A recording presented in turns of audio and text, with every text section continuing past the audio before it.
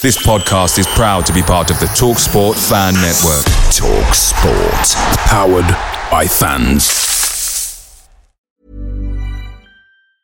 Many of us have those stubborn pounds that seem impossible to lose, no matter how good we eat or how hard we work out. My solution is PlushCare. PlushCare is a leading telehealth provider with doctors who are there for you day and night to partner with you in your weight loss journey. They can prescribe FDA-approved weight loss medications like Wegovy and Zepbound for those who qualify. Plus, they accept most insurance plans. To get started, visit plushcare.com/weightloss. That's plushcare.com/weightloss. The TalkSport Fan Network is proudly supported by McDelivery, bringing you the food you love. McDelivery brings a top-tier lineup of food right to your door. No matter the result, you'll always be winning with McDelivery. Order now on the McDonald's app and you'll get rewards points delivered too. So that ordering today means some tasty rewards for tomorrow. Only via app at participating restaurants. 18 plus. Rewards registration required. Points only on menu items. Delivery fee and terms apply. See mcdonalds.com. Brentford FC, come on, you Brentford, come on you Bees, come on you Brentford, come on, This is the Beesotted Pride of West London podcast, and we're coming to you live and direct from the Red Lion pub in Barnes. Oh, God, absolutely pathetic. Come on, be a bit more lively in this. The Red Lion pub in Barnes, and the reason why we're cheering actually is because we've actually never been here before. In 5 years of podcasts, we've done nearly 600 podcasts, most of them in the pub, and we've never done this pub here before. And I have to say, what a wonderful pub this is. They're taking excellent care of us in the Red Lion pub in Barnes, just down from Castle now, and the bridge is shut as well, so you have to walk over and walk down, but it's fantastic. My name's Billy Grant, and I'm sitting here with my chums, as I normally do, south of the river. I walked over the bridge and I saw Fulham Football Club there. I was thinking it's a little bit close, but it's far enough away anyway. But like I say, I'm Billy Grant with my chums here in the Boozer. I've got the lady man. How you doing? I'm all good, Bill. Yes, I'm looking forward to tonight. I think it's going to be a very interesting podcast. You're a bit international, aren't you? Yep, I've been here, there and everywhere the last couple of weeks. I've been to Miami and I've been to LA and I'm back in West London. So I'm hopefully not going to go anywhere for the next week or so I can head up to Wigan on Saturday. So there's, California, Wigan. There you go. I'm sure it's twinned with Wigan, wasn't it? Yeah, it's variety is the spice of life and all that.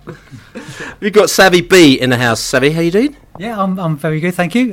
This is a bit of an old stomping ground for me, Barnes, because I used to go to college just up the road, but more of that later. But doing very well, thank you.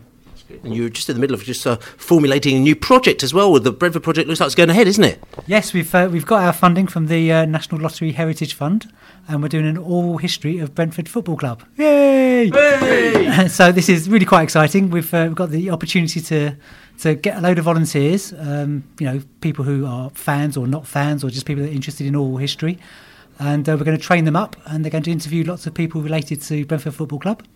And by the end of it, we'll have a lovely film, an oral history documentary of the club. And it's just obviously the right time to do it, just before we leave Griffin Park. So we're really looking forward to that. Excellent. And we'll be putting more shouts out on the podcast as well, because we might be needing more volunteers and stuff. So listen out on prideofwest.london.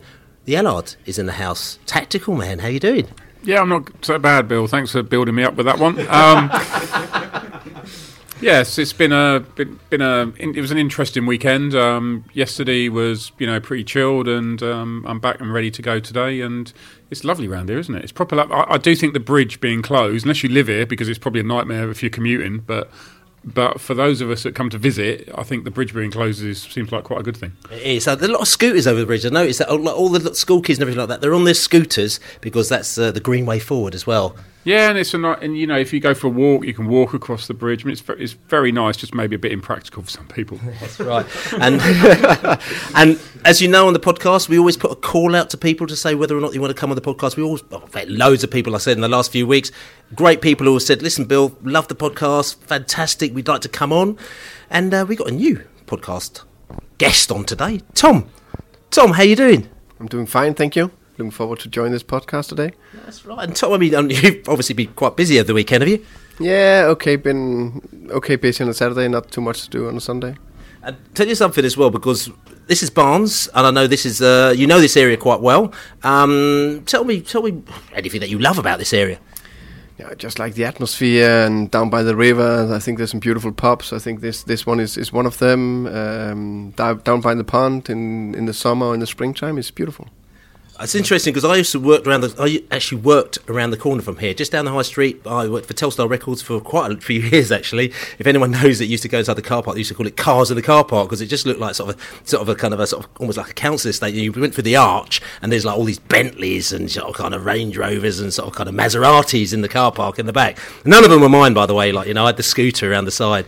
But yeah, so I used to come down there quite a lot, and I'm amazed how much it's changed. I was actually very gutted because I saw that, you know, Olympic Studios, which is one of the studios that I used to use because I'm as an A&R at Telstar, so I used to make a lot of records, and so Olympic across the road was one of the places where I used to go to make our records, and there's a guy called Spike Stent there, very famous mix engineer as well, which he used a few times, and he mixed like U2 and what else? Depeche Mode as well, Massive Attack. He did the first album, Massive Attack, Protection. Bjork as well. He did a load of Bjork albums, Oasis, Madonna, and so, like I said to you, a lot of music there. But I was wondering, Tom, what's your musical tipple?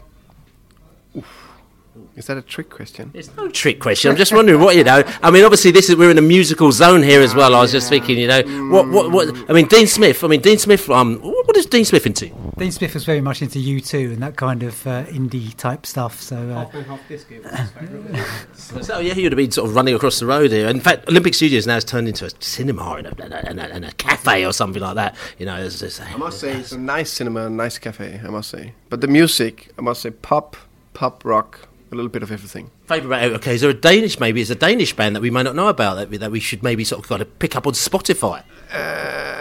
Or was your daughter's, or maybe your daughter?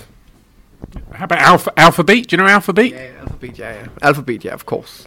They're unbelievable. Also, say a guy called Lucas Graham. He's also okay. So yeah. I mean, you probably went across there, you know, with the Depeche Mode, wouldn't you? Yeah. I was a big Depeche back in the day. Yeah, saw them all the way around the world. Yeah, they've still got a very big place in my heart. So you're making me feel old. So listen, we're going to crack on anyway because we've got lots and lots to talk about today. But it's a few things that I just want to flag up as well. From a Brentford FC perspective. Excellent news. Laura Falconer, who a lot of people may not know at Brentford FC, she's the head of football operations. This summer she's been nominated to this year's Blacklist in the practitioners category. Now, if you don't know what the Blacklist is, it was founded by Leon Mann, who I knew from back in the day at Kick It Out, actually. We actually went to Euro 2004 in Portugal together as well. And that's when he was at the BBC. And obviously Rodney Hines, who was at The Voice.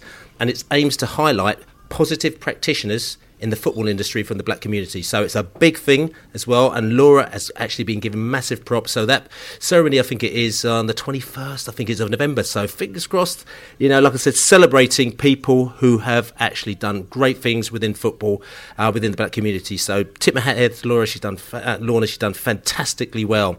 Also, interestingly, and this will actually affect you to a certain extent, Tom, Norgard in the Denmark squad. How big's that? I think it's massive, of course. I think he deserves it. I think he, especially the last 4 or 5 games, I think it's been brilliant for us. It's just been growing in terms of level and confidence. So, I think it's a well-deserved spot. And we're just thinking, we were just chatting about this beforehand. How does it work? Because, Norgard's now come into the international forum. And obviously, Dalsgaard's been there for a while. How does it work with the clubs? You know, do they talk to you and do they sort of do you make sure that they get a particular amount of game time? Do you make sure that they don't get too knackered, but so when they come back to you, they can't play? How does it work? I think it depends, of course. Because I'm from Denmark, it's easier for me to get the contact to the Danish national team, and I know everybody around there. So, but I'm not speaking too much with the head coach from South Africa or the head coach of Sweden. So it depends on your relations, and then it's just to pray and hope that we don't get any injured players back from the international duties. On the other side, we are extremely proud, and I think as a Bees fan or supporter or anybody who is working at Brentford FC, we need to be very, very proud of all the players we have on different youth and A national teams. Excellent. So listen, I mean, if you probably have guessed by now, obviously we've got in the studio with us, pub, is Thomas Frank, is the Brentford manager. Hey! Thanks for joining us, Thomas. And like I said to you, we chatted a while back and we said, listen, you said, I quite fancy coming on your podcast. I fancy coming down the pub and just chatting football with you. So this is what we're going to do tonight. We're literally going to talk football. This podcast, we're going to talk about the Huddersfield game. And what happened at the Huddersfield game, we'd have a little post-match debrief on that. We'll also talk about the game coming up at the weekend, which is the Wigan game. So this is going to be the first podcast. The second podcast is going to be a shoot in the breeze. We'll just sit down here and just talk like you're in the living room in the pub and just talk football for an hour or so. So look forward to this. If you want to subscribe, just check it out on prideofwest.london or go to any of your podcast people, your Spotify, TuneIn, iCast, Acast, all the good platforms, and also click on automatic downloads so you get it to your device straight away. And also this one, I think we're going to upload it to YouTube as well. We haven't done that for a while. Coming back to this game, we played Huddersfield on Saturday. It didn't quite go according to plan. Forget about what we say. We're going to go to the fans to hear what the fans had to say, both the Huddersfield fans and the Brentford fans, after the match in the pub. First half I thought was pretty even, no real chances on goal from anyone. Second half we looked quite bright first 15 minutes, we had a few chances, they got their goal, shut up shop. It was just really frustrating after that. Lots of niggly fouls, loads and loads of time wasted. The kind of game that becomes so frustrating when you're a Bees fan, but we didn't show enough in the end. We just didn't show enough, and their 1-0 win wasn't deserved, I think, but maybe a draw. Huddersfield looked fairly solid, fairly useful, took their one chance. Not many chances created again, really. I think even with possession, I don't think we really worried them. Lots of balls into the box, which is unlike us. We didn't really get on the end of any of those, and still that worry about how we're going to really create chances when we need to turn a game around. But no one had a bad game particularly. It was just frustrating. Credit to Huddersfield. I thought Brentford were very good in the first half. Huddersfield grew into their own into the second half, and unfortunately, we saw a nice strong finish from Brentford. It just wasn't enough today, unfortunately. It was always going to be a one-goal match, and if you had Huddersfield got a goal in front, they were going to sit back and never concede anything else. Slightly disappointed with our performance today. Did we leave everything on the pitch last Monday? Possibly. But Huddersfield, very professional. I use that word advisedly. I mean, time wasting, tactical fouls, the northern clogging, battling, all the stereotypes that you'd like to take. Sometimes you need to be a bit more direct. I don't want to make excuses, but it's all the euphoria of Loftus Road on Monday, and back down to earth with a bump with this one. But from my point of view, we've got to be realistic. Just got to be realistic, and we're going to get little setbacks from time to time, but it's what happens at the end of the season. And I think we'll continue to keep getting better, but we're going to keep taking a step backwards, but we'll go 2 steps forwards. It's like the FA Cup. How do you raise yourself up against a non-league side? It's impossible. It's extremely hard to do. So they went out there, they did have chances, didn't take the chances. So we'll go on to Wigan and we'll beat them. I think we are ticking very well. I think they've done a transformational role, right? They've got together a band of misfits, people who didn't want to be in the team, galvanised the team, got the team spirit back and the team identity. So yeah, I'm buzzing. We were like a stone dropping, right? But now we're galvanised, so we've got to look at consolidating that. But I must say as well, what a warm welcome today at Brentford. I mean, it's fantastic every time I come to the ground. But I did back us at 100 to 1 to be promoted this week, so forever the Huddersfield Town optimist, right? Since the Cowley brothers came, we're just tighter, we've got new hope, we've got new energy. Everybody seems fitter and up for it, and the belief that David Wagner instilled in us is returning with a vengeance, and it's absolutely thrilling. I think Carl and Grant, Bakuna, we've got proper scorers on our side, and we've got legends from the old guard like Schindler and Hogg, and it's just their family, and it's just so uplifting. I'm proud to be in town. I think we're both in a good position, and I feel passionate about my team. My heart is pounding. I just thought we were great today. I just want to say that everyone here today has been lovely. I thought it was a great atmosphere and good to be in an old school stadium right before your revolutionary change, which as it came for us, it's coming for you. You've got goodness knows what lies ahead for this team. And a bit like this England rugby team this morning, we on the back of a fantastic performance a week ago, we struggled really to turn up today. One of the things I've been thinking about is whether we're better as a counter-attacking team, because I just wonder whether we have the creative wherewithal and the tempo of passing to open teams up like we used to. And I think that is something for the podcast to discuss, because I think I know what the answer is. We look better when teams are pressing against us and they come onto us and we can open them up. But when we have to make the game and press on them and make the passes and open them up, I think we struggle. It wasn't going to be an easy game. You couldn't walk into that game going straight away, easy 3 points just because we won our past 3. And I think the game definitely was an even game, 100%. We both were attacking. Everyone was attacking. Everyone was defending well as well. But Huddersfield took their chance. Brentford didn't, and that's why Huddersfield came out on top. Fair play to the Cowleys brothers. I saw a lot of them a few years ago, as I said on the podcast this week, and I saw something completely different today. They had a team that battled very, very hard. They knew what they were doing. Examples, Remo, they were not going to let him have a shot on his left foot. They just weren't going to have it, and he didn't get any opportunity really to come inside, I thought. They took Watkins out of the game. I guess they marked him out of the game. There were no balls, very little played into Watkins, and when he did have the goal in front of him, we weren't able to get the ball across to him. So well done to them on that. And then they hit us with a bit of a sucker punch when we dilly-dallied around, and I think we sort of gave the ball away, and then we didn't really recover when they put the ball back in, and it was all a bit, it wasn't great today. And fair play at Huddersfield. I thought they were very, very impressive. I think the biggest issue at the moment is people are going to reflect on Brentford's performance today and see it as a negative, whereas we're kind of ignoring the fact that from the last 3 fixtures we've absolutely dominated. Thomas Frank at the start of the season clearly showed he didn't truly understand the formation. We had about 10 transfers, including Nikos Corrales for the January side, so clearly there's a whole new side he's got to understand the formation of, and now we're starting to see a bit more collectiveness. We're starting to see a bit better of a team dynamic, which is fantastic.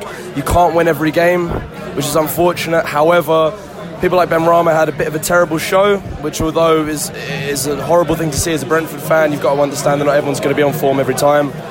But I think collectively we're going to bounce back and do very well. I'm very impressed with our performance thus far over the last 4 or 5 games. I don't think this is going to be detrimental to the season. So as the fans after the Huddersfield game, and like I said, Brentford fans a little bit disappointed. The wind was knocked out of them after the QPR game, because we were so good after the QPR game. But some people are just saying it's just one of those things. Thomas, I'll have to go to you. I mean, I know that you weren't particularly happy with the refereeing, were you? No, but I don't think he had anything to do with that we lost the game. I just think in general, going forward to protect this beautiful game, we need to be even better, and that's for everybody, of find a way around for time wasting and slowing the game down and all that. And it's not that we will not, when we hopefully is 1-0 up against Wigan on Saturday, will not try to later be a little bit smart. But there's Huddersfield, they started doing it after the second minute.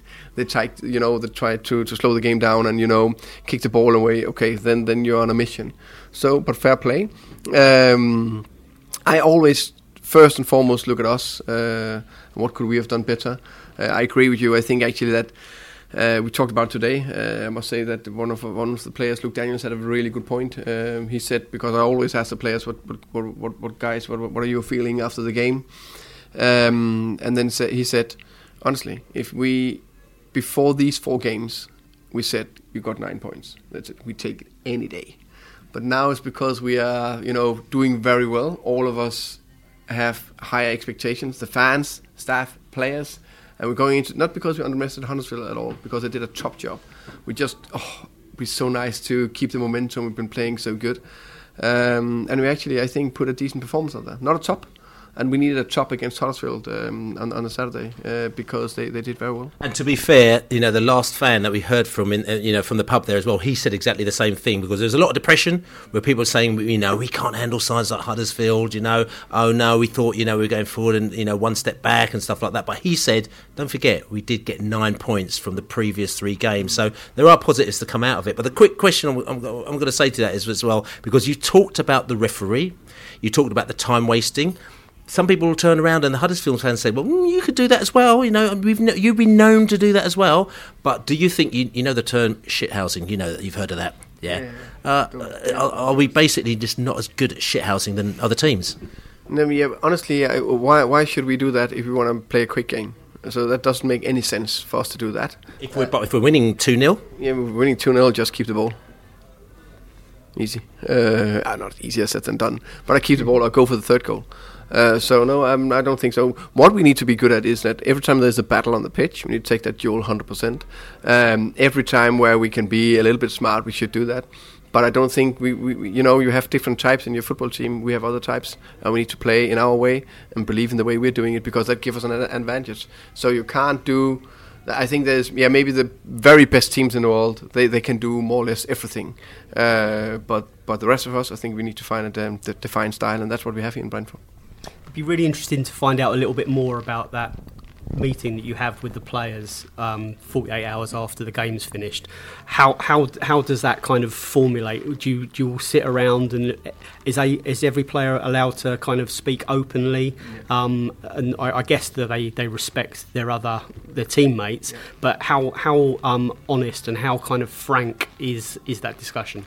I would say it's more and more honest, and they are better and better to give their direct opinions towards each other, but it depends, of course, on the game. But it's not like it's 25 players speaking up, but it's between 2 to 6 speaking up every single time.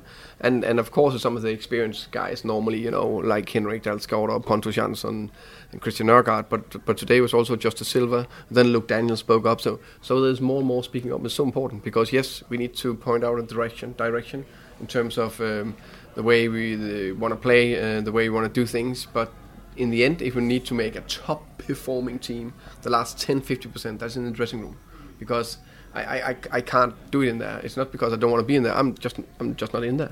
So they need to do the rest there, and they're growing as a team this moment. And you say Josh De Silva, he was vociferous. He spoke up. Is that something that his personal development is now, he's got that confidence now that he feels he's able to do that when he may not have done that before? That's one of the things. I also think he's a very intelligent guy, and it's more natural for him than others. More natural for him to be outspoken than other players. But of course, it gives self-confidence to play a lot of minutes and also start a lot of games. When we go back to the shithousing and people, there are a lot of fans who believe we should do it more. I'm kind of I'm with you, if I'm honest about it. I think you should just be better than that. How do the players feel? Do they think that actually it's about being better than that, or are some of them saying, actually we should learn some of these dark arts? No, I think, of course, for me, where we need to be clever, that is in the duel on the pitch. So not about delaying the game or kick the ball away, but I think it's in the 50-50 duels, striker versus defender, and so on. And to be fair, I don't think we are that bad at being clever or nasty in some duels, because I think that's extremely important. That's part of the game. You need to take no shit. You can also see the situation in Millwall, where there was a player who was sliding into to David, and Julian protected it, and it was a kind of a big, what you call fossa, not fight, but fracas. Yeah, exactly. And that's why we need to see a team protect each other, and we stood up for each other there, and I like that. I'm going to say it, and I'm going to come to Savvy B in just a minute, because it's just on this point still as well, and I've got to come to their managers, or the Cowley brothers, who've been sort of put into place probably 6 weeks beforehand as well. I mean, Huddersfield were terrible at the start of the season. The Cowley brothers are known for playing a particular style of football, but obviously they're known for actually varying that up a little bit, and they've come to Huddersfield and they've actually put them on a decent track. Obviously they've done very well. Now, interestingly, after the match, they were very proud of what they've done. I mean, Danny Cowley said, "We set to outrun, outwork and outfight what was a very good Brentford team," and I think we were able to do that. We knew that they were a very good moment and that they played in a particular way, and we had to disrupt their rhythm and fluency. And they said the team decided it wasn't just me, it was the team. We had to press them really aggressively, and we jumped Lewis O'Brien up, Preston and Fraser Campbell and Brentford were never able to get into passing patterns, and we were able to unsettle them. So basically that was their plan from day one. People would say that in effect the Cowleys have outthought you in that game. Would you agree with that? It's so easy afterwards to say that because if you look at how many shots that they had at target, 2, I think. They had 4 shots in the whole game. I think what's even more important is, and it's the figures that you use as well. I mean, we look at it as well. The XG, where their XG was 0.24, ours was 0.57, so we had slightly better chances than they did. It wasn't great for Brentford, but they obviously took the chance that they had. But exactly. That was their game. Yeah, but I think it's down to a marginal game. It's like it's margins. So I would 100%. I would give the Cowley brothers and Huddersfield all the praise they deserve, because they had a good plan and they did it well. But there's no secret in football. That's the most easiest part in football, is to organize a team defensively and do that very well. And that's the easiest part, to sit back and don't want to do anything and just wait and take no risk. But if everybody is doing that in the world, it's going to be a very, very boring game to watch for everybody. So, but it's again, we will gladly sit down sometimes, and we did that against Swansea, a little bit lower, and then try to hit them on the counters. So I understand that, especially when you take over a team that are struggling, the first thing you should do is to organize the defense and they did fantastic from there. So it's just, we believe in try to create the game, and that's just so much more difficult. And the very important thing is, we didn't do it well enough. We just showing clips, so we showed, for example, 4 or 5 clips where we played around and produced crosses and we created some dangerous situations. And then we showed 3 or 4 clips where we played through the middle and just direct into their pressure and their plan instead of go around them. And then we showed again when we played around them and create opportunities. And in a game like that, on another day it should have been 0-0, 100% 0-0, and it should be 0-0 against Nottingham Forest. Then it'd been unbeaten in 8 games, and there'll be 4 or 5 top performers in there. And there's no team in the world, not even Manchester City or Liverpool, that just open teams up and for fun. I know they do it better, but that's the bit we need to work on, to do it even better, run more behind, be more clever and how we do it on the ball. And remember, we're still a quite new side together. I think it's quite interesting what the Cowley brothers said about the players have decided they have to go out there, they have to fight, and also Thomas said that the referee wasn't very good, and that was my frustration. The referee, there were some really bad tackles from Huddersfield in the first half, and I was saying to the people around me, if he books them, they'll stop doing it. But they just carried on doing it, and he didn't book anyone until the second half. They got 5 bookings. Yeah, and all in the second half, though, all quite late on, and all sort of dotted around the team. Whereas if he started to book, and as you were saying, there was time wasting really early on as well, and he should have just booked them. Then they stopped time wasting. The referee, I think, holds a lot of responsibility for that game. That he just didn't put his foot down early on. He just let them ride over us and play a really quite horrible game. We've seen that a lot in this championship, where clubs rotate their bookings. Like Middlesbrough were famous for it 3 or 4 years ago. They stop you playing. They individually, one by one, they take out your attacking players and take a booking, and they just stop you playing. So I agree. We don't want to be that kind of club. That's not the way the last 6 years we've been spoiled with some of the football we've seen, and I'm more than happy to see more of the same. And I was saying, I always look at it as a challenge. And for me and my players, it's like we just need to be better at what we are doing. And yes, we want to dominate teams even more than we did on Saturday. But if we got that, early goal, I think Said had a couple of chances. And if we score 1-0, we know they need to go forward. bang, different game. That's why that first goal is so important. But we need to make it more clear, like against Derby or against Millwall, that yes, I know we are down 1-0 and 2-0, but first half you've been out 3 or 4-0 against Millwall. Derby, game over 3-0, but it's not, you can't expect to do it every single time. That's our aim, but we know exactly what we need to do better offensively on Saturday now.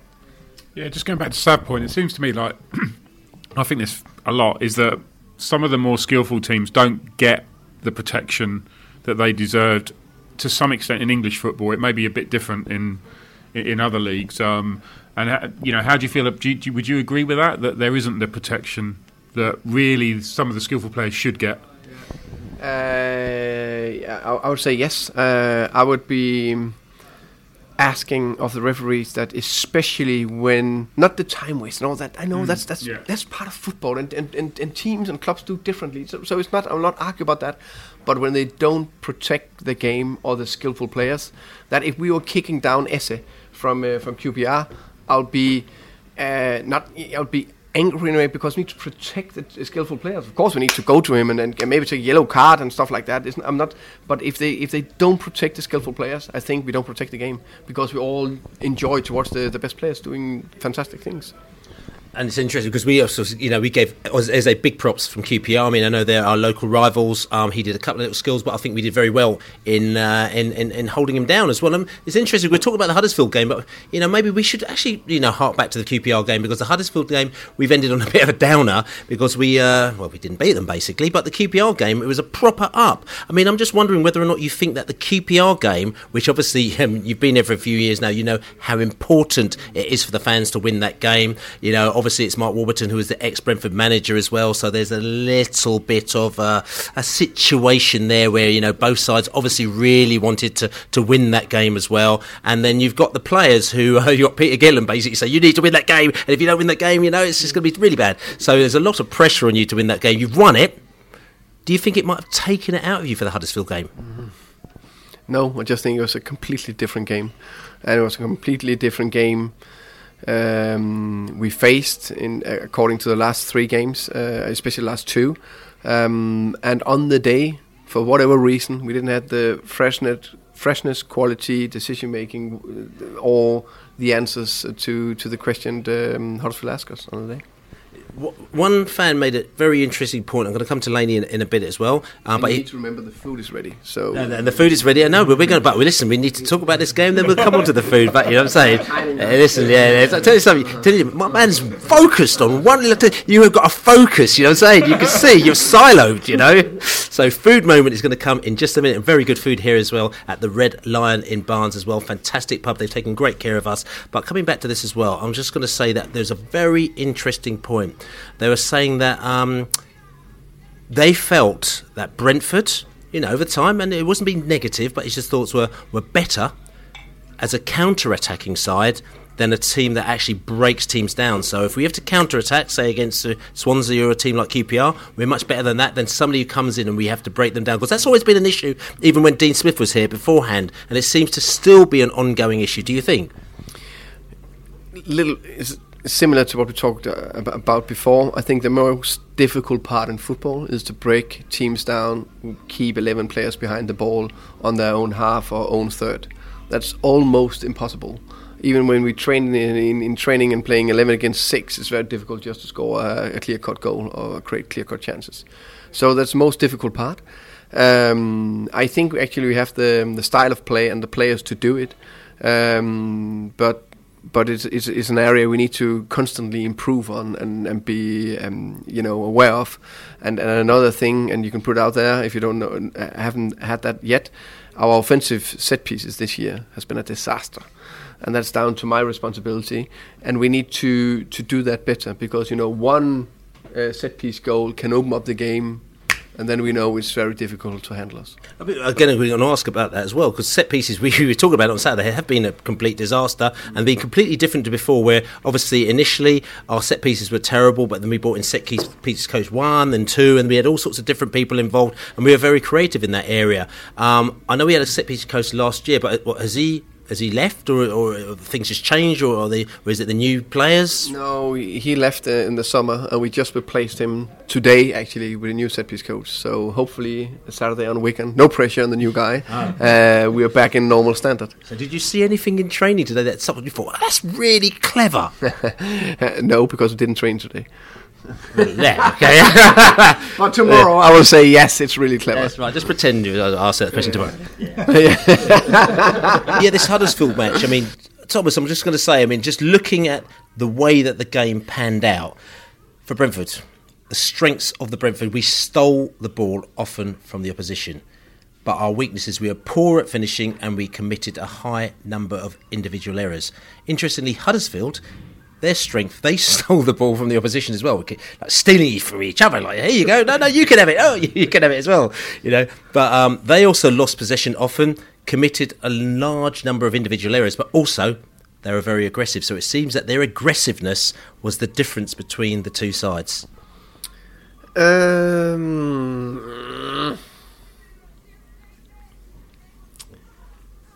I just think it's slightly easier to press a team that want to have a few more passes between them, instead of if we press them and they play 1, 2, 3 passes and play behind. Are we then not aggressive, or were we aggressive, and then because we were aggressive they played behind us? But what I would say, they were aggressive and they did a good job defensively, and we just need to find better solution to outplay them and get around them and behind them. So the question I'm going to ask, and loads of people keep asking this, and I know that you've answered the question before because you keep saying, Brentford, we have a particular style and we believe in the particular style that we have to play and we just need to carry on with it. But sometimes we have to mix and match it up a little bit, because at the end of the day, if it's not going to be working and we're having problems against this, don't we basically maybe have to say maybe abandon, not saying forever, to say the beautiful football we play, and maybe try and actually kind of work against it with these teams? Yeah, but the funny thing, I believe that you'll be quite good at what you try to train and practice. So if we try to practice to create and dominate the game, then we need to use a lot of training hours on the pitch to do that. And if we just, it's not like we don't play the ball in behind. So we can still play the ball in behind for good runners. And that's the thing I think we should do more in some stages of the game, especially in the beginning, to get them on the back foot and they're running towards their own goal and maybe get throw-ins and corners up there, instead of just, play it into feet every single time. But that's the balance with, types, where some of them are very creative, like Brian Mbeumo and Said Benrahma. They can run in behind, but I love to have it into feet. So we need to balance that different types in the team when we're playing. Well, we spoke on the podcast after the Millwall game, and we said how that was an example of where carrying on doing what we do paid off. We didn't start pumping it long and stick Pontus Jansson up front trying to win headers. We carried on playing our disciplined style of football, and we got 3 goals, and that gave us a huge shot in the arm for the fixtures that followed. I think, obviously in our 6 seasons in this championship, we've seen that winning 3 games on the spin is really, really difficult. Winning 4 games, I'm not saying it's impossible, but the teams at this level are good. There are no rollover games. If we were playing the bottom team on Saturday, possibly, you'd expect the win. But is it a case, Thomas, that we were going to run out of steam at some stage, or not really? The funny thing, we've spoken with the players about do everything we could to make that win number 4, because we thought that would be a big statement. We haven't done that in 4 years in Brentford, so that would be really nice to get that statistic ticked off. So it's a bit of it's a tricky one, I would say, because I think you say it very, very clear that the difference in teams in this division are so small. They're so small, different styles. So now we're playing against Huddersfield, who are defending, compact but still, aggressive going forward. But they still try to play. Actually, it's not like they just played in behind us or up for a big striker. They wanted to pass the ball. Now we're going to Wigan, where with Kiefer more on top, and that's a different game. So they will also pass it, but they play slightly more direct, and they are a big threat on set pieces. So there's so many different styles that we need to be ready to face every single time. But also, as you said, running a little bit out of steam. There's no teams that just can keep the high momentum in terms of level, and unfortunately all our front three players, all of them didn't hit their highest level. So let's say one or two, we just had one back who actually could make that magical pass or that dribble or that perfect cross. We didn't have that player on Saturday. So an example of that would be in some of the games leading up to Saturday, Ben Rama was described, he was a magician. He was full of tricks. And then some of the reaction after the game on Saturday, he was selfish and he was a waste of space. But if you're going to play with that level of artistry and freedom, some games it just doesn't come off. 100% agree. And it's so difficult to understand for the human brain and to all of us. And because a player like Ben Rama, I think, it gave us all so much joy. But when we have people who are giving us so much joy, they also give us a bit of pain sometimes. In terms of maybe not the top performance or maybe not the top, perfect attitude. But we are working with an artist, and they are different, and we take care of them and protect them. Of course, we do everything we can to develop him. And for example, I'm going to sit down with showing some video clips this week, and we talked about it today as well, that he need to, because he got get frustrated as well, because it's not just clicking. And then he need to take better decisions. At least I think 4 or 5 times second half, he just turned directly into a man or slipped in terms of to do a 1v1 instead of just pass it wide and arrive in the box. Or he should have found a wider position sometimes where there was slightly more space for him. Joy and Pain, that's a Maze record as well. So, we got back to the musical references as well, but, we should move on. But listen, Thomas as well, I'm just wondering, the Millwall match. Yeah. I mean, listen, we're going back to this 3-match winning sequence that we have, but we have to say, on 84 minutes, your ticker must have been going because we were 2-0 down. We, our record wasn't great up until that point as well, and we looked like we were going to lose another match. What was going through your head on 84 minutes when we were still losing to Millwall? Very good question. I would say it was actually a little bit more difficult in the halftime because I thought we did so many things right, and we should have been up 3-0 with a penalty inside the post, 2 other 100% chances. We were 1-0 down from the 1 half chance they had, and we got a major injury to our new striker who just looked actually quite good. So I was there in the dressing room thinking, oh my God, come on. But I was very clear in what message we should give to the players in terms of you're doing the right stuff. It's about keep believing. It's tough. Yes, it's unbelievable tough. Can we do something about it? Yes, we can do something about it. We can't sit here and feel sorry for ourselves. There's only one way. It's out there and do even more and try even harder than tiny tactical adjustments. And then again, I think it just shows what kind of mentality this group have. Because we started well. I think we got a cancelled a goal, so we just got another hit, and then we made one stupid penalty. 2-0 down, and then we were under a bit of pressure, but they kept playing, and in the end they did fantastic. So, but in the 84th minute, I was thinking 1 goal. Can we get a goal? I thought then we potentially could get the draw. Okay, so bring it to that game. Obviously, when you first started your run, you took over from Dean Smith. You had a little bit of a bad run coming into that game, and it carried on. We won 1 game out of 10, and there was a lot of question marks about your ability as a head coach.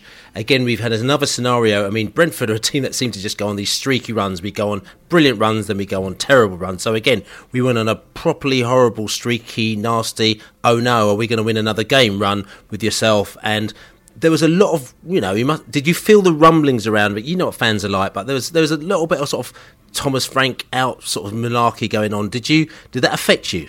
Well, before the Millwall game or last season? No, before the Millwall game for a few weeks. I don't know, because I'm not on social media. I don't read. I read, of course, some articles and in terms of about Brentford and a little bit after the games to see what is up in the news. But I'm not following that.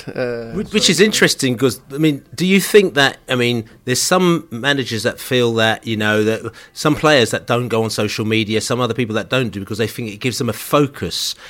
Do you think that, you know, it's a positive for you because it kind of gives you a bit of a focus? Because some people, I mean, I looked after artists and I remember, you know, when your artist is doing really well, he's all over social media because everyone's giving them joy, but they put out a record which isn't so great, and then all of a sudden they're giving them loads of grief, and they're sitting there on the phone to you like every 2 minutes going, oh no one likes this, shall we change direction, shall we do this, that, the other? And it's a bit of a nightmare because you're saying, look, just come off that, focus on what you're doing, don't worry about it, you know, you're the creative, you just need to do what you're doing. So do you think that you basically not actually getting involved in that actually makes it better, or do you sort of need to know what's going on? No, I just need. I think what I need to know, what's going on in terms of the media, is you know, the stories about the opponents and maybe if there's any stories about our players. But of course, the media department is going to brief me with everything, especially about our players or teams and stuff like that. But I think, I honestly, I don't think it gave me nothing in terms of either fans saying I'm a fantastic coach or a shit coach. Of course, as you said with the artist, of course it's nice to be praised. Everybody likes that. But what can I use it? Because my job is about making good sessions, try to prepare the team, try to manage my staff and my players, and do the best I can. And if I get too much into my head about should I do one thing or another thing, or we're not doing well, I just think that's affect my performance every single day. And the funny thing is, after we won 3 games, I was pretty sure that the fans thought, oh, he's quite good. If we lost the 3 games, I'm also pretty sure that they thought I was a terrible coach. And I think in any way, I think I'm a pretty good coach. I just think it's, you know, going a little bit up and down. And we do the best we can every single day to do the best for Brentford, and I think that's what matters. And it's interesting, and I'm not labouring this as well, but I just think it's interesting because before the 84th minute, I think was it when the second Millwall goal went in, and there was a chant from the Ealing Road which says you're getting sacked in the morning. You know what I'm saying?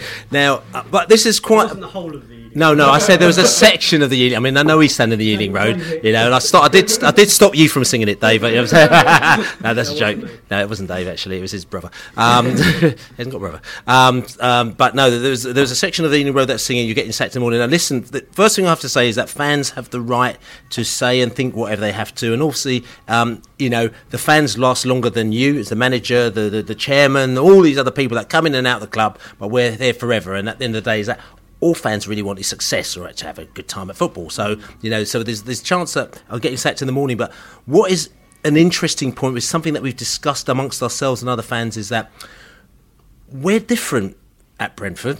Before the Millwall match, I was getting loads of messages from different fans from all over, you know, different teams, Leeds United in particular, of course, who were going, if you don't get a result against Millwall, Frank Southend, he's going to be out. And I went, well, we don't really operate like that. What do you mean? You haven't won in 2 games, so, you know, you got to sack him. And I said, well, we just don't operate like that. If we're doing the right things and putting the ball in the right area and XG, and I explain all these things that Brentford does, but they didn't really understand, which is fine because everyone has got their different ways of looking at football. But the point I'm saying to you is against Millwall, if it was maybe Derby County or Leeds United, your job might have been in a little bit of a pickle. But because it's not, but did you feel at any point that your job might be under pressure against Millwall? No, I mean beforehand or at any time. Nope. This is interesting because you've never felt so. If you don't feel your job's under pressure, does that not make you a little bit complacent? Nope.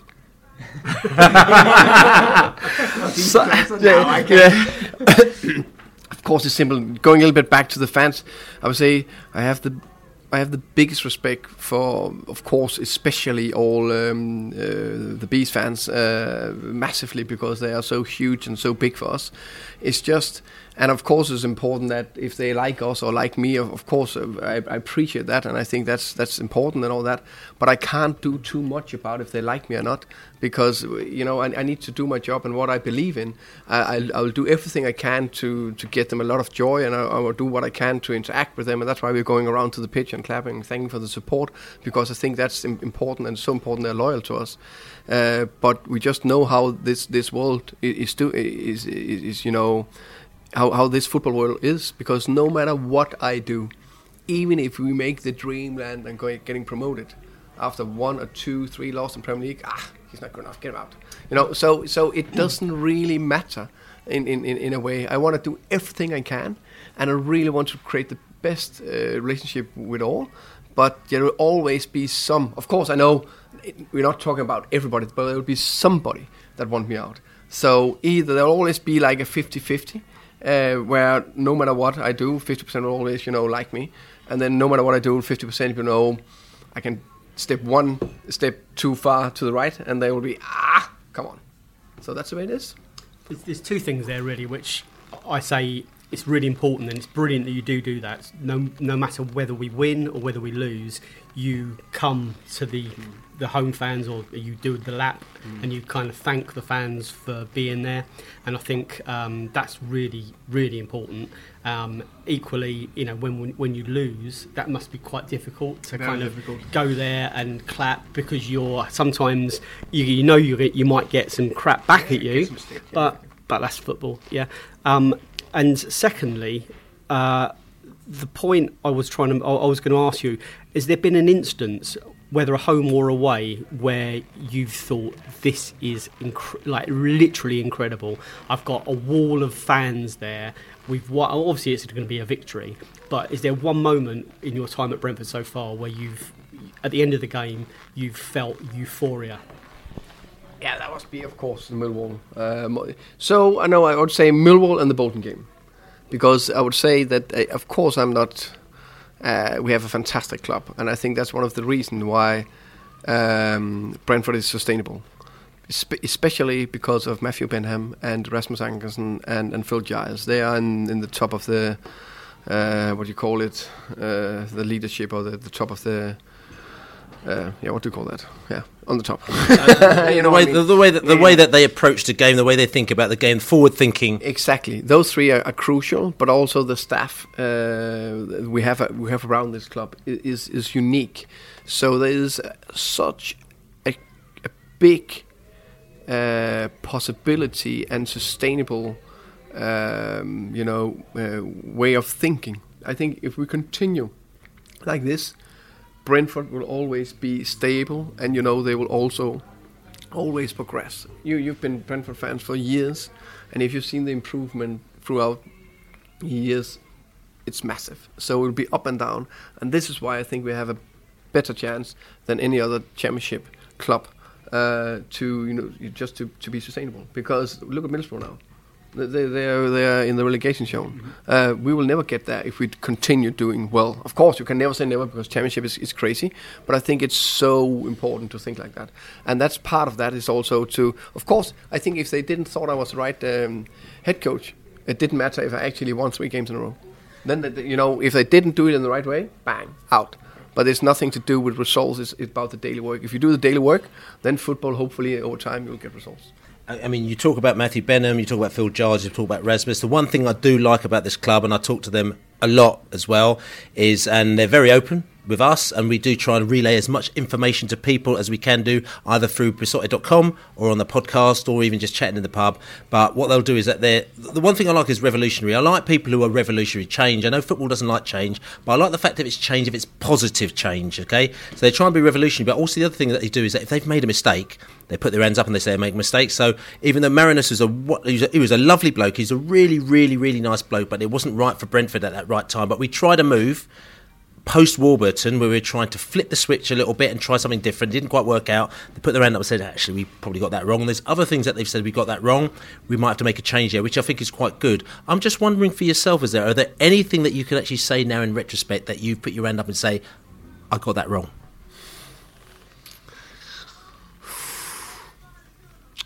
I would say that I need to take a million decisions every single day.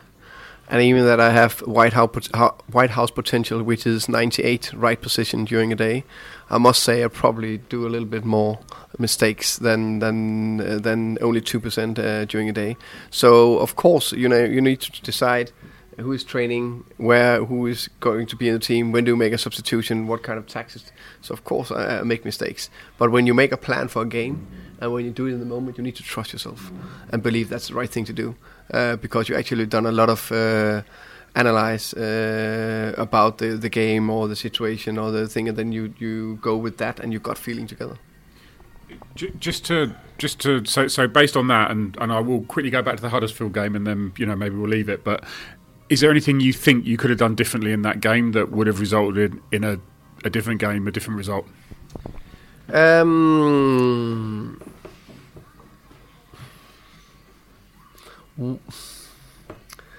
It's always so difficult, but one couple of things I was thinking was, could have played it, or ask of the players, especially in the beginning of the game, play a little bit more behind them to get more situations. That could be one, so be more firm on that message. The funny thing, I think we start well second half. I think the 15 minutes, we start well. We are close to get that goal. Then they get the goal. That changed the dynamic. And then they could have done this 2 subs quicker, maybe, because we actually bang straight after we're talking. Maybe that decision making in 1, 2, 3, 4 minutes maybe is taking too long, and then it takes 3 or 4 minutes before they come on. So that's the thing. No, the one thing actually afterwards was maybe going forward. We did change the formation, but be slightly better in second half in terms of what we're doing when we're rushing. Where do you get this sense of self-belief? What in your past has given you this kind of confidence? It's not an arrogance. It's clearly not an arrogance, because you're a thinker. You're not someone that's going to say I'm right no matter what. But what's happened in the past that's given you this kind of just self-belief? I don't know. Actually, it's quite funny because that's a very good question. Maybe, I don't know. It must be, I don't know, maybe something where I was growing up and my mom and dad gave me something because I was not, particularly a good footballer or particularly bright in school or particularly, nothing. I think I was pretty good with people. I've always been that. I've been really good to get the right people around me and actually could how can you say that? Interact with all people. It doesn't matter if it's the queen or the lowest worker. I just walk into them and talk. I think that's one of my biggest strengths, I would say. And I don't know. I think when I look in the mirror, I see a lion instead of a cat. So. And how was the queen? I'm not right. My wife say I'm crazy, but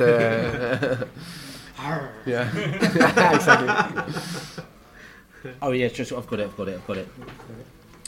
And I mean, I'll say that's 100% as well, Thomas. I mean, I've met you, obviously quite a few times. We chat a lot, and the Beesotted crew here, we're people centric as well. We like people who just want to get on. We love football. We love people who love football as well. We know that you love football, you love people. You're a good bloke. You come out. We asked you to come down the pub and have a beer with us tonight. You've had a beer. You're talking football with us, and I think that's very, very important thing as a leader of our club, to be people-centric. And I can imagine the reason why, you've probably found the band of players who are now kind of your players, just like Dean Smith had a band of players who are his players as well. You found them, and I think that's a fantastic thing. But just coming back to the point, I'm just going to quickly talk about, we're talking about sort of kind of flipping the script as it was, and when you may or may not have done things that you want to do. I'm just talking about, because we talk this a lot about, we went to 3 at the back,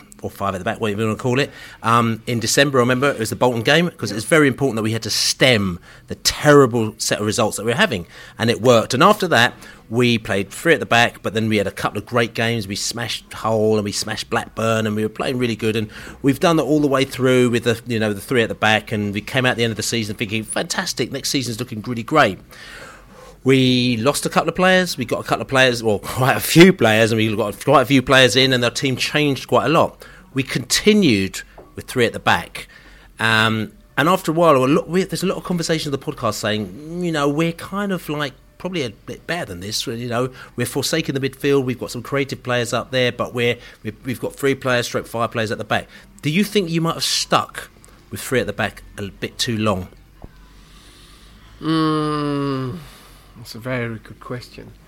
I think there's a lot of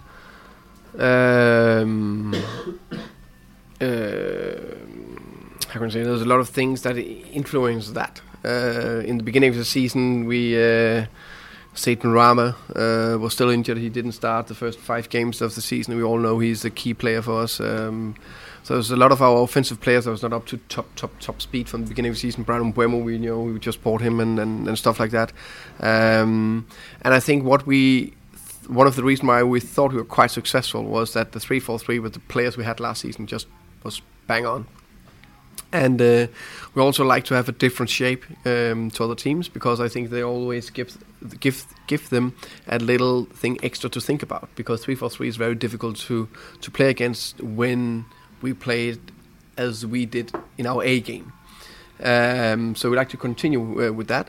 And we also thought that on set pieces, having 3 centre backs give you a strength defensively, but also a strength offensively, because we normally have midgets in these 7 other positions. That's quite difficult to score a goal on set piece or defend it. So going back to your questions, when something has been very successful, it's just difficult just to change it. But what we have been thinking about it, because we wanted to have it. The thing was, we thought that we were not as offensively good, because we are so much better defensively. So if you all have seen the last 5 seasons in Championship, how many goals we just open the door, please. You want to score a goal? Oh, you want to score another goal? Okay, please, one more. So that was a big thing for us, that we actually have an aim. We want to be the best defensive team in the league this year. That was a big aim for us. Because if you aim for the stars, then maybe you get up there. If not, then hopefully just below that. And this year, I think you have the same feeling that we are so much better defensively. We almost concede nothing. Even we lost the game against Huddersfield. We gave 2 shots at target. That's quite remarkable. Then you're doing something right. So that was also slightly part of the 3-4-3, because when we are, we want to press high, that, but sometimes you're going deeper, and then we have 5-4-1 is almost impossible to break down if you do it well, which we did. But offensively, coming back to that, so defensively, yes. Offensively, it didn't, was it because new players? Was it because he was not clicking? Was it because of that? And then the Derby game, I think, was an eye-opener for us, where we played Sergi as a wing-back, and he was flying, and it looks really, really good. And then we went to Preston and played, I would say, our only bad performance this year, which is also quite promising. And I thought, I was already for that game thinking, should I play with it? Even we played a top game, I was thinking, should I play with 3 midfielders, even in a 3-5-2 or 4-3-3? But I didn't, and after I thought, never again. Playing away without being, a little bit more solid. But then we went back to the Stoke game, still 3-4-3, because we just, come on, Derby was so good, and we like that offensive threat with Sergi, and there's still 3 very offensive players up there. And that was still one of the games where I thought we were, not bang up their relations. You can just see it, it's one touch too much, or too heavy, or bad decision, or you're coming into feet instead of running, So, but we knew that with the 4 top central midfielder we got this season, we thought maybe we need to put more of them into the mix together, and then we try to change the 4-3-3. And now I think that's working. But again, when do I change back? When I think that's the right decision, because I said from the beginning of the season I want to have 2 different systems. And that was going to be my question: is do you think there is a potential where we can flip it between games? I know we've tried to flip it in a game. Yeah. And it wasn't particularly successful. Barnsley it was. It was against Barnsley, and I made that argument, and that's probably maybe why you did it against Bristol. And that for me, I made the argument that gave you, that should allow you to try against Bristol as well. Do you think you can flip it from game to game, or can the players cope with that? Yeah, I think especially because we trained really hard on it, both system, and we played this season. 6-7 games, something like that, with the 3-4-3, so they know it. So if we will flip it, or then we will plan it and train it during the week, so we still have it in the locker if we need it during a game or before a game. So it can depend on also the types of the players, injury, form, little bit opponents. But when you also tend to, when you look this good in 4-3-3. which we have done, I would say, the last 5 games, including actually the Huddersfield game, in many ways. When do we change? That's that feeling. I also get the impression that some players suit one system or the other. Would you agree with that? Yeah, I agree. I would say there's some players who is really adaptable to both systems, and some players are better in one system instead of another system. So, yeah. It seems to me that last year we had Barbe and Konsa, who were both really suited to that 5 at the back, and there were 2 players that would actually take the ball up the pitch as well. And I think when we've got our new back 5, with Pinnock and Pontus and Julian, then none of those really seems to take the ball up. So do you think that's one of the reasons why it wasn't perhaps working as well this year as it did last? Yeah, I think that was one of the reasons. I think they have all other qualities. I think there was various reasons why we can see a lot of goals last year, but I don't think there's any too harsh things said if I say I think that Ethan Pinnock is probably a slightly better defender than Johan Barbe, but he has a slightly better left foot than Ethan Pinnock. They're 2 different types of players. So I think we had 2, the wider centre back that were extremely good on the ball, that suited that system beautiful. But I don't think that was the problem offensively. Actually, I think it was we had an in-form front 3 that were unbelievable. In Said Benrahma, Neil Maupay, Ollie Watkins or Sergio Canos. They were unbelievable.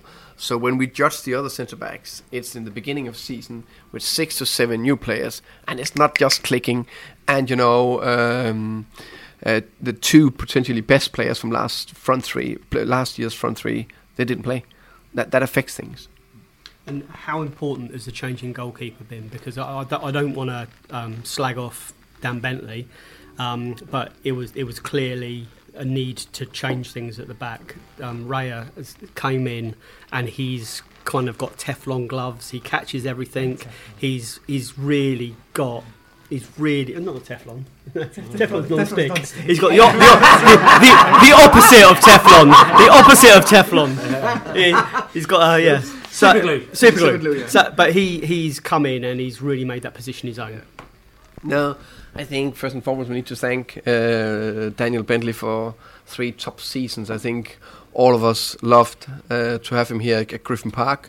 Yeah, he was unbelievable great, and I just think that some players just came to a stage where he was searching for a new opportunity and a new challenge, and we thought, okay, it fits. And then, luckily enough, we had a good recruitment department, and we've done our job well, and found a top keeper, and I think he done fantastic so far. I think actually he's maybe top 3 in the league. Indeed. So listen, big great chat here about the Huddersfield game, about the games that we won as well, because we didn't leave on a downer. The QPR game, the Swansea game, the Millwall game as well, and good to have Thomas Frank in the studio here now. But listen, we've got a game on Saturday. We've got Wigan. We're going up to Wigan, who are quite good at home. They're not so good away, but they're not too bad at home as well. So we're going to go to Wigan, but when we go to Wigan, we're actually going to hear from a Wigan fan. Adam Pendlebury from podcast Progress with Unity. He's going to tell us all about Wigan and their team. He might talk about Brentford as well. Hello Billy, hello Brentford fans, and in particular hello Mr. Frank. Hope you're all well. This is Adam Pendlebury from the Progress with Unity podcast. Been a Wigan Athletic fan since 1987. Seen my team at the bottom of the Football League, the top of the Premier League, and of course winning the FA Cup in 2013, but we don't mention that too much. Roller coaster of a ride being a Wigan Athletic fan, and that brings us on to sort of last season. We were definitely a yo-yo team going into last season. We'd had 2 successive relegations, but we did steady the ship, and we stayed up quite comfortably in the end. We only lost 1 of our last 9 games. I guess the chalk and cheese really, the home form was fantastic, only lost 4 games all season, but yet we only won 2 games on the road. No explanation for it really, must be psychological, because we set up sometimes in exactly the same way. But all in all, I think we've got to be quite pleased. We had some notable wins, some really good performances. We beat Aston Villa 3-0, of course, got promoted. We beat West Brom, who were in the playoffs. We obviously won at Leeds, who were also in the playoffs. So all in all, I was quite happy with last season. Enjoyed watching the brilliant Reece James. Of course, he's gone back to his parent club, Chelsea, now. But just a joy to actually have him here and watch a player I think I'm sure will go on to bigger and better things, probably with the England team. So on to this season. Paul Cook knew that he needed to make some changes, freshen up the squad a bit. So he brought in a number of players. I guess the headline buys were Kiefer Moore and Jamal Lowe. We've paid out sort of £5 to £6 million for those two. This started okay. I think Moore in particular has been solid. He's very good in terms of his hold-up play. He's definitely a threat, and maybe after scoring his first goal on Saturday, he will go on and score a number of goals. Jamal Lowe looks a real talent, certainly after he's settled in after his first 4 or 5 games. He looks like a threat every time he attacks. He has got a few tricks in the locker as well, and quite an exciting player to watch. At the back, we brought in the very experienced Charlie Mulgrew, which I think was a major transfer coup for us. He's got a cracking left foot and obviously reads the game very well. Anthony Robinson, he'll be one for you to look out for on Saturday. He's a very fast left back. Was on loan with us last season, and we've made that deal permanent now from Everton. Also arriving from Everton is Joe Williams. Be interested to see what your manager thinks of Mr. Frank thinks of him, because for me he's been our star player this season. He does remind me a little bit of a kind of a Jimmy Bullard. He's got lots of energy. He's good in the tackle, uses the ball very well. And of course, needs no introduction. We brought in Lewis McLeod from Brentford. I'd noticed that he hadn't made a lot of appearances over the last few years. And I thought that might be the way it would end up with us, because he played the first game, picked up a niggle, and then we didn't see him again for about 6 to 7 weeks. He got back into the team against Nottingham Forest, had a really, really good game. I think brought the best out of Joe Williams. And in the last 3 games, he's played alongside Sam Morsey and Joe Williams in what you class as 3 traditional centre midfield players. And I think he's been very important there. He's just sat in front of the back four, wins the ball and uses the ball quite well. I don't think he's going to be one of those that chips in with a lot of goals.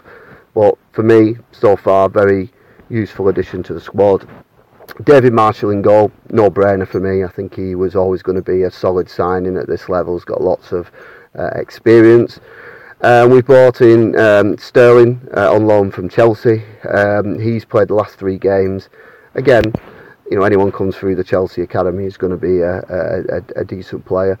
So yeah, in my view, Paul Cook and the recruitment team have improved the squad. I think with a little bit more luck, we could have been much higher up the league. You look at our league position and think that we're struggling, but I'm sure Mr. Frank will agree with it, that he scouted us against Swansea, that we were by far the better side.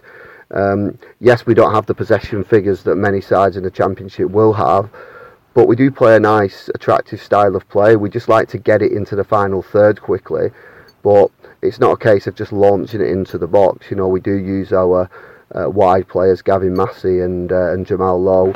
Our fullbacks try and get forward as much as possible. And basically that's kind of the job of our 3 midfielders. They get hold of that midfield. I think they've got hold of it really well. And they do get that ball out wide very, very quickly. We're not a side you're going to see playing the ball around a lot at the back. At times the goalkeeper will kick direct, because we need to have our possession up the field really. So I think it's a guarantee on Saturday that Brentford will have more of the possession. As I said, we do like to get the ball wide quite a lot, and that probably culminated in us winning lots of corners. And I think that's where we've been a really big threat. I mean, obviously when you've got players like Kiefer Moore, Cedric Kipper's come back into the team recently, and of course the brilliant Shea Dunkley, who's got 5 goals already this season, which from a centre back is absolutely amazing. I think our particular strength for me is that I see that we're organised at the back. We don't concede many goals, particularly at home. And I think a side will eventually be on the end of a battering from Wigan, because it's just getting that confidence in the final third. Really, that's what we need. We've got a few players, like I said, Lowe and Moore, who are big threats. If they could just get a couple more goals, get that confidence level up, I think we can certainly kick on. Unfortunately, it's been a bit of a 50-50 with Paul Cook. I think mainly because of the away form again.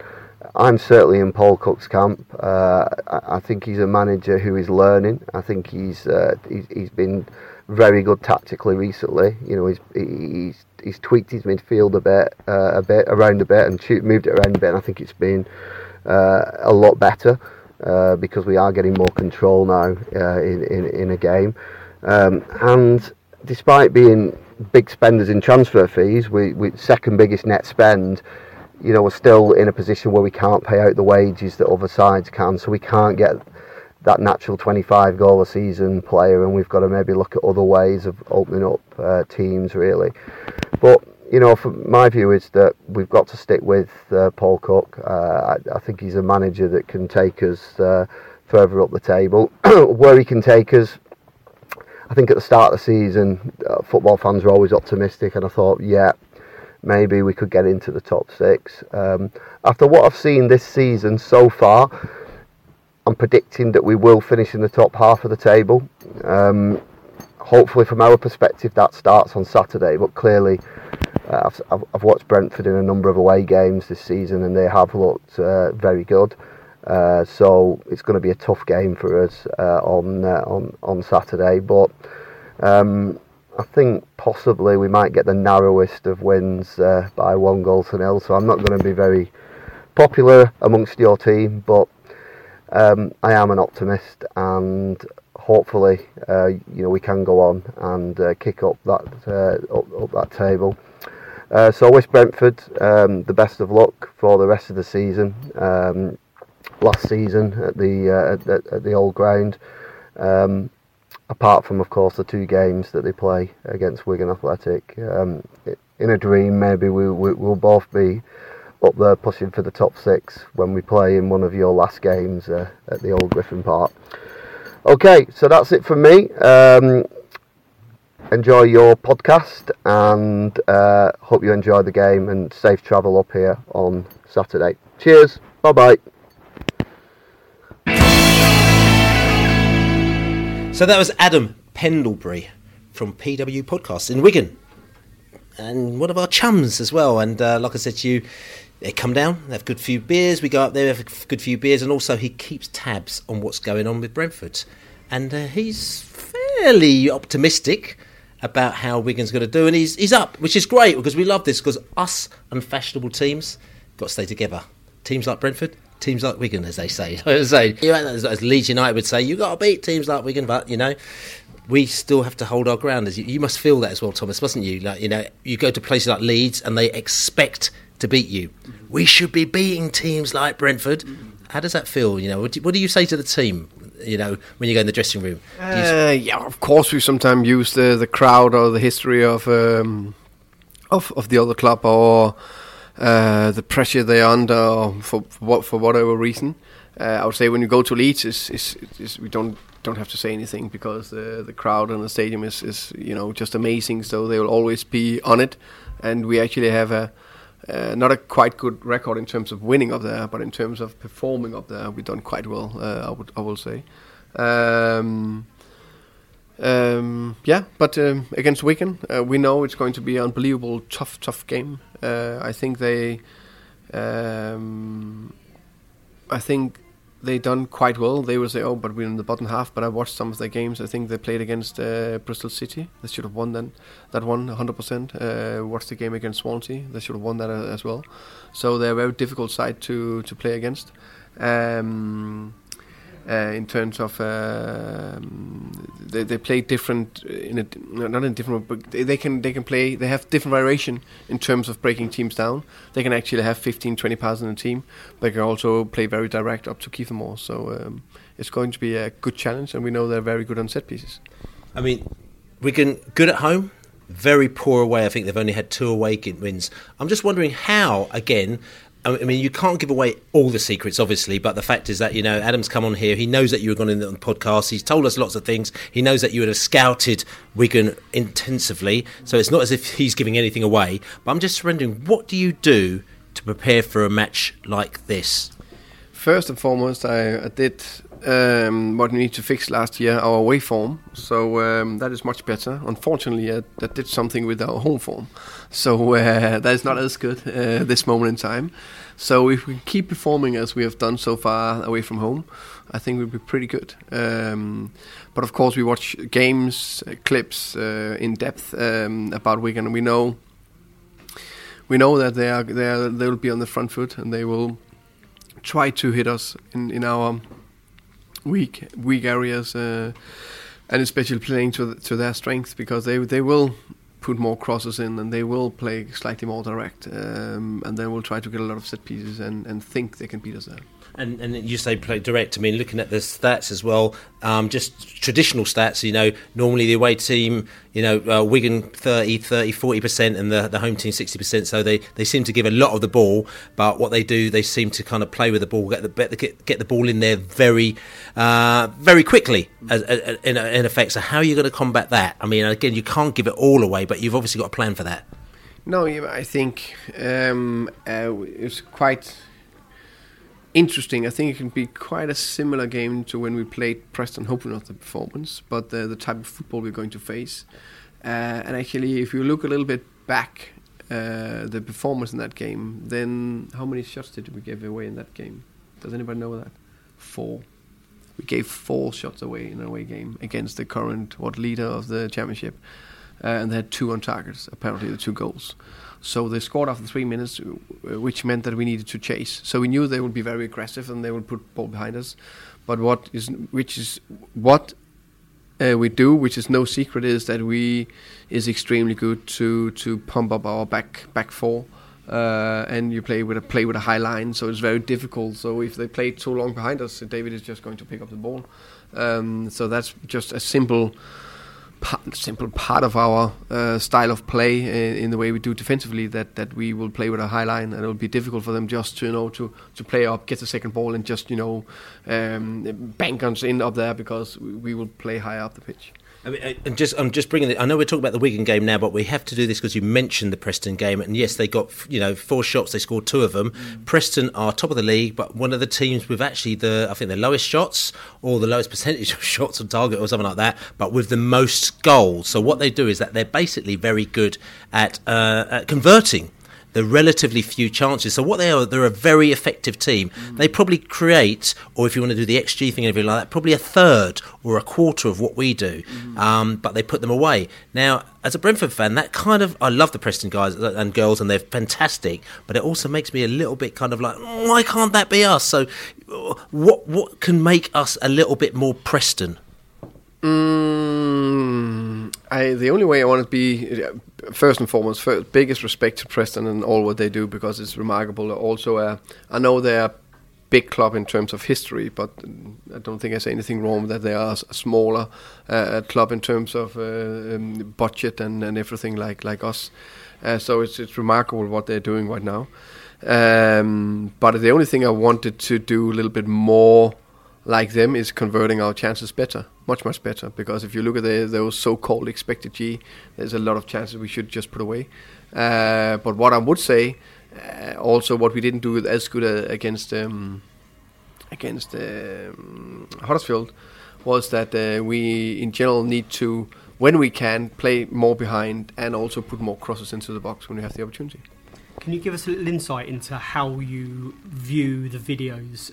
Do you watch them at home on your own? Do you watch them at the training ground with the other coaches and directors of football, or who's there and what's the vibe? We do it in this way that head of analysis, Luke Stopford. He's doing the main analysis on 3 to 4 games from not particularly the last 3 or 4 games, but games that how can you say, is more similar to the way we play, for example. So it's more likely that against Wigan we will watch them against Swansea or Fulham, because they have a little bit similar style of play. So what did they do well and not so well against those teams? And then he will cut it down to 7 to 9 clip in each section of our football model. So we have 4 phases offensively, 4 phases defensively. So there are 7 to 9 clips in each phase. And then I said to him when I took over, I said, no, I don't want to choose the 3 key areas. I trust you. You know the championship, so you come up with 3 to 4 areas. That is the main areas where we could beat them. And then we look through it, and then maybe I want to watch another bit also. So then it depends. And that meeting is together with all the coaching staff and all the analysis groups. We all do together, and bouncing ideas of each other how we can beat them. But I'll always some minimum watch a whole game, so I get my own feeling and tempo of the game, either before that meeting or after, because it's not that important if it's before or after. Adam said, on his little piece, when he's talking about the match, he's very excited about it. He said their star man was Joe Williams, ex-Everton player, central midfielder, lots of energy. One of the things that I've been a bit nervous about, and all the guys around the table here, and the Beesotted guys and girls as well, they've said that sometimes, again, maybe because of the sort of 3 to 5 at the back, sometimes we've lost the game in midfield, which isn't very, very Brentford. And maybe, doing the changing it to 4-3-3, we've actually kind of got our midfield back, and we can actually compete in midfield. Now, Joe Williams sounds like a bit of a lively player with lots of energy, so it's going to be a bit of a midfield battle that we're going to need to win. I mean, what do you know about Joe, and what's your thoughts on the midfield? For Joe Williams, I like him. I think he's a good player. It's actually a player we scouted. I think he was in Bolton before last year, and we scouted him for quite a while to see if we wanted to bring another younger midfielder in that will suit the way we want to play in terms of aggressive, high pressing, but also a midfield that was a little bit more vertical and could run behind lines. And we think he fit the bill quite well, but for various reasons we didn't choose to go to the next level. But I think he's a very interesting player, and I agree with the Wigan fans that he do a top job at this moment in time. Also, there's another couple of players as well, Kiefer Moore and Jamal Lowe, who, as they call it, they're big signings as well. Now, Jamal Lowe was kind of on our radar a little bit earlier, the Allard. I used to watch Jamal Lowe play for Hampton, and I always thought he was going to make that step up. So he was on my radar, and maybe I tried to push it onto another radar. I don't know. Listen.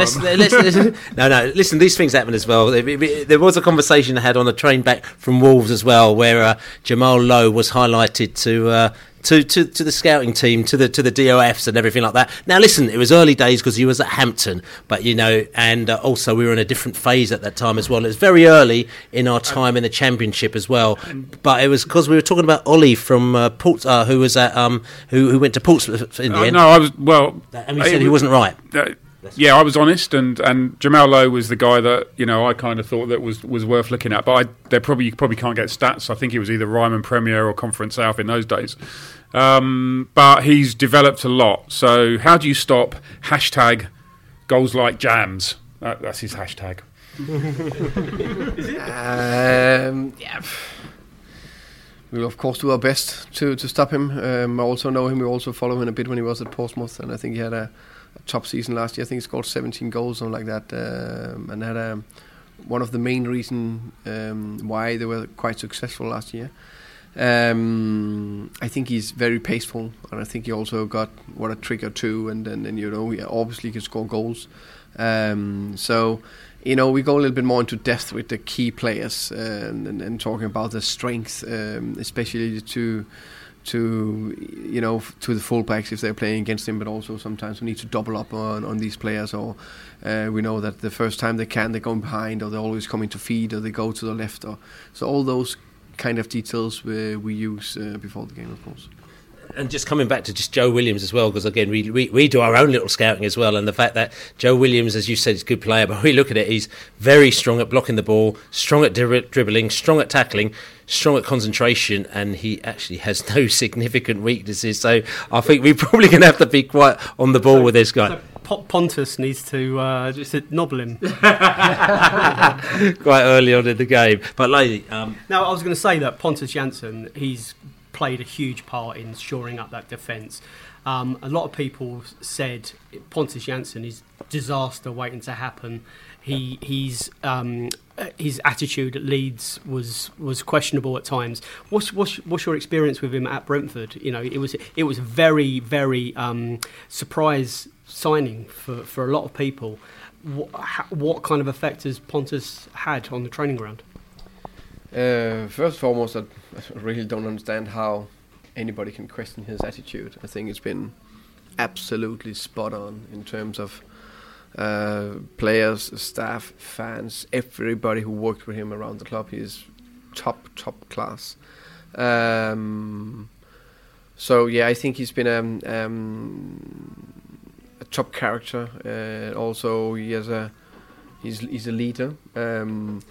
He has top leader potential. I think sometimes we forget that these footballers. He's only 28.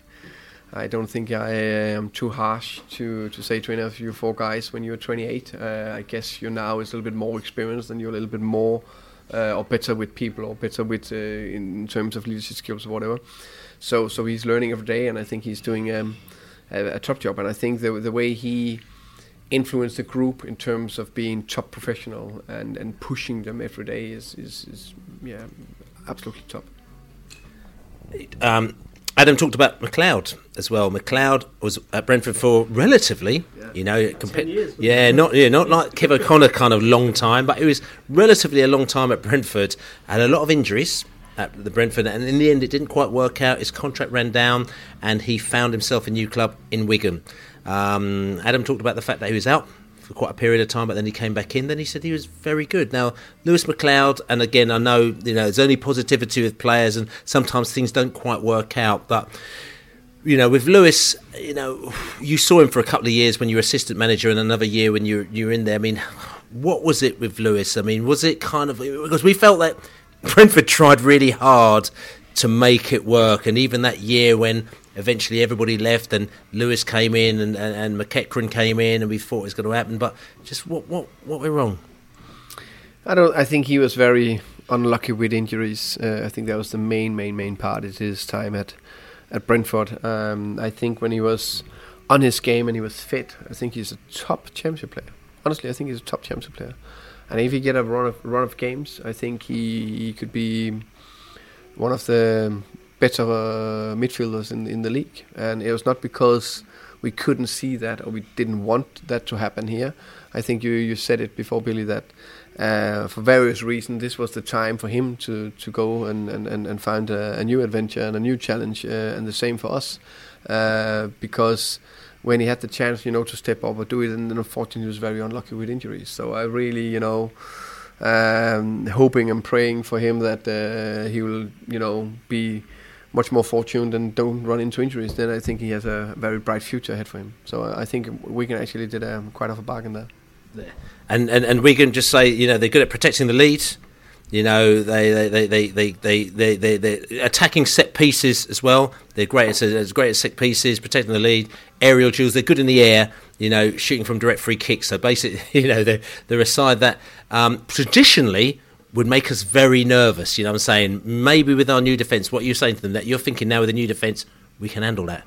Yeah, I've watched them. They have massive strength in the areas you just mentioned, but I'm comfortable going into the game that we can handle it. It's not like I'm going in there saying, "Ooh, this is going to be unbelievable tough. We need to be, lucky and 100% top performing." No, we need to go up there and perform, and then I think we have a really good chance to go get the 3 points. But you haven't used the words northern cloggers in the build up to this. No, I think I need to be slightly more polite. Well, of course as well. And listen, just going around, just finally on this Wigan game, I mean, I'm just going to say to you, because we can't actually ask you to give a score prediction because it would be quite bad. Okay, well, maybe I'll do. But he says, Adam says that someone is going to take a battering soon. It's a battering. Our team's going to go up there and going to take a battering. Are going to be absolutely smashed to pieces. It's not going to be us, is it? No. 100% not. No, I think what you've seen this season, even though we lost at Preston, it was like a totally even game. We just talked about the shots. That this is going to be a totally even game, and I fancy us going up there and win. And if you want a score prediction, I would love so much a clean sheet. So let's say 2-0 to the Bees. Oh, the lot. I know Wigan get most of their points at home rather than away. There's some sort of stat that they've scored. They've had about 5 or 7 points on away games in a year or something, and all the other points have been from home. I'm going to go my heart. Yeah, I'm going to go my heart. 2-1 Brentford. Oh, Savvy B. Well, I've actually got the stats here. So it's actually 4 wins at home, 2 losses and 1 draw. And away from home, it's 6 losses and 2 draws, which is pretty awful. But I think that we are a very good away team, and they've got to come out at us, and that suits us. So I think 2-1 Bees. Oh, Elaney. I'm going 3-1 Bees. Oh. If we score 1, we score 3. That's right. And for me, I'm just going to go nick it 1-0, just keeping it very... On a set piece. On a set piece, yeah, of course. A set piece that we haven't scored all season, pretty much, you know what I'm saying? Yeah, because the set piece coach has just come in. Yeah, that's right. That's a new coach. Yeah. He's got PowerPoints and all sorts going on, you know what I'm saying, on the coach up to the game. So, but anyway, listen, this has been the Beesotted Pride of West London podcast. It's been absolutely fantastic. But I'll tell you something, it's not all over, because there's going to be a part 2. You just check prideofwest.london. Part 2 is going to be out on Wednesday, the 14th, I think it is, or Wednesday the 13th. Is that Valentine's Day? Of November. There's no love in this one at all, you know what I'm saying, as well. So you'll be able to check that out. If you listen to it later, just go out, check out prideofwest.london, or go to your podcast platform and check it out, because we've got more coming. We're inside the pub. They've been taking great care of us. This is the Red Lion in Barnes, as we say... Come on, you bees! Come on, you bees. Come on, Thomas. How do you say it in Danish? Kom nu bierne. Kom nu bierne. Kom nu bierne.